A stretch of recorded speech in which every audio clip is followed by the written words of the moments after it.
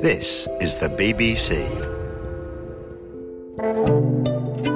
Welcome to the Shakespeare Sessions, where we bring you a mix of Shakespeare's iconic plays, plus conversations and documentaries that explore the bard's life and work.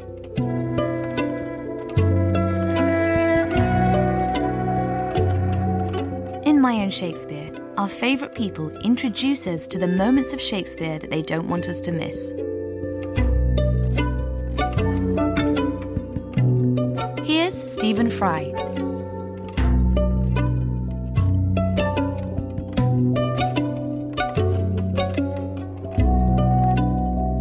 Falstaff was a sort of symbol of an old England that was disappearing. A new kind of thought was coming into the world, a new kind of, if you like, scientific, rather more political way of thinking. And it was, as it were, a goodbye to the maypole and a green merry England that, although we can be rather sentimental about, Falstaff really absolutely, he gigantically symbolised it. He stood astride an England that was all about getting slightly too drunk, not being very responsible, being old-fashioned and hearty and very, very funny.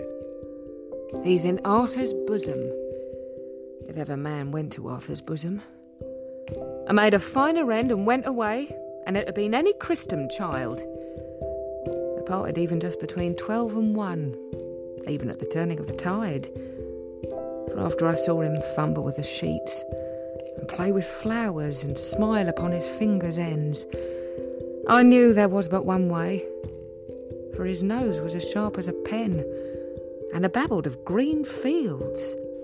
Now that line, babbled of green fields, has penetrated the consciousness of British poetry ever since. It's something quite marvellous. He was babbling because he was just delirious on his deathbed, but he was also saying goodbye to an England. So I bade me lay more clothes on his feet. I put my hand into the bed and felt them, and they were as cold as any stone. And I felt to his knees, and they were as cold as any stone. And so upward, and upward, and all was as cold as any stone. Shakespeare, although intellectuals adore him and reverence him, his heart is in cakes and ale. It's in the green fields of England, it's in the countryside, and it's the same England as the merry greenwood of Robin Hood, and it can easily be laughed at. But the dark forces of Italian Machiavellianism and of politics and of, the new learning casts all in doubt, as John Donne said. And I think Shakespeare was aware of that. And his later plays, Macbeth and characters like that, are darker figures. And Falstaff is dead. And he was fumbling with his sheets and babbling of green fields.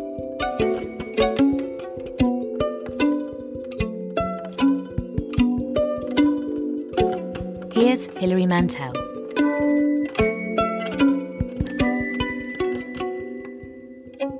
I first discovered an extract from the play Julius Caesar when I was 8 years old in a school book, and it made the most terrific impression on me. It was Act 3, Scene 2.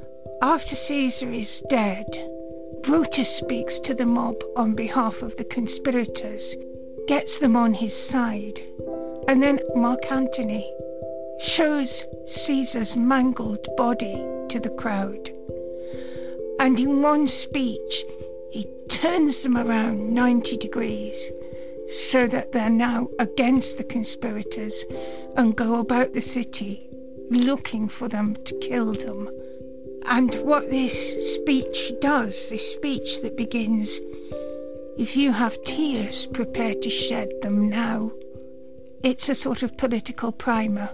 It's a handbook of political manipulation. It sums up almost everything in one scene that you need to know about the political process, either in a democracy or an autocracy. If you have tears, prepare to shed them now. You all do know this mantle. I remember the first time ever Caesar put it on. 'Twas on a summer's evening in his tent. That day he overcame the Nervii. Look, in this place ran Cassius' dagger through. See, what a rent the envious Casca made. Through this the well-beloved Brutus stabbed, and as he plucked his cursed steel away, mark how the blood of Caesar followed it. For Brutus, as you know, was Caesar's angel. Judge, O you gods, how dearly Caesar loved him. Then, when I was about 10, of course, Julius Caesar was the play I read first.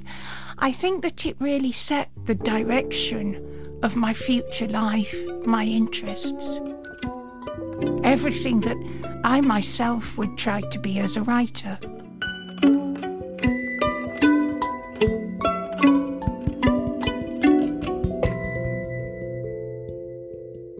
This is the BBC.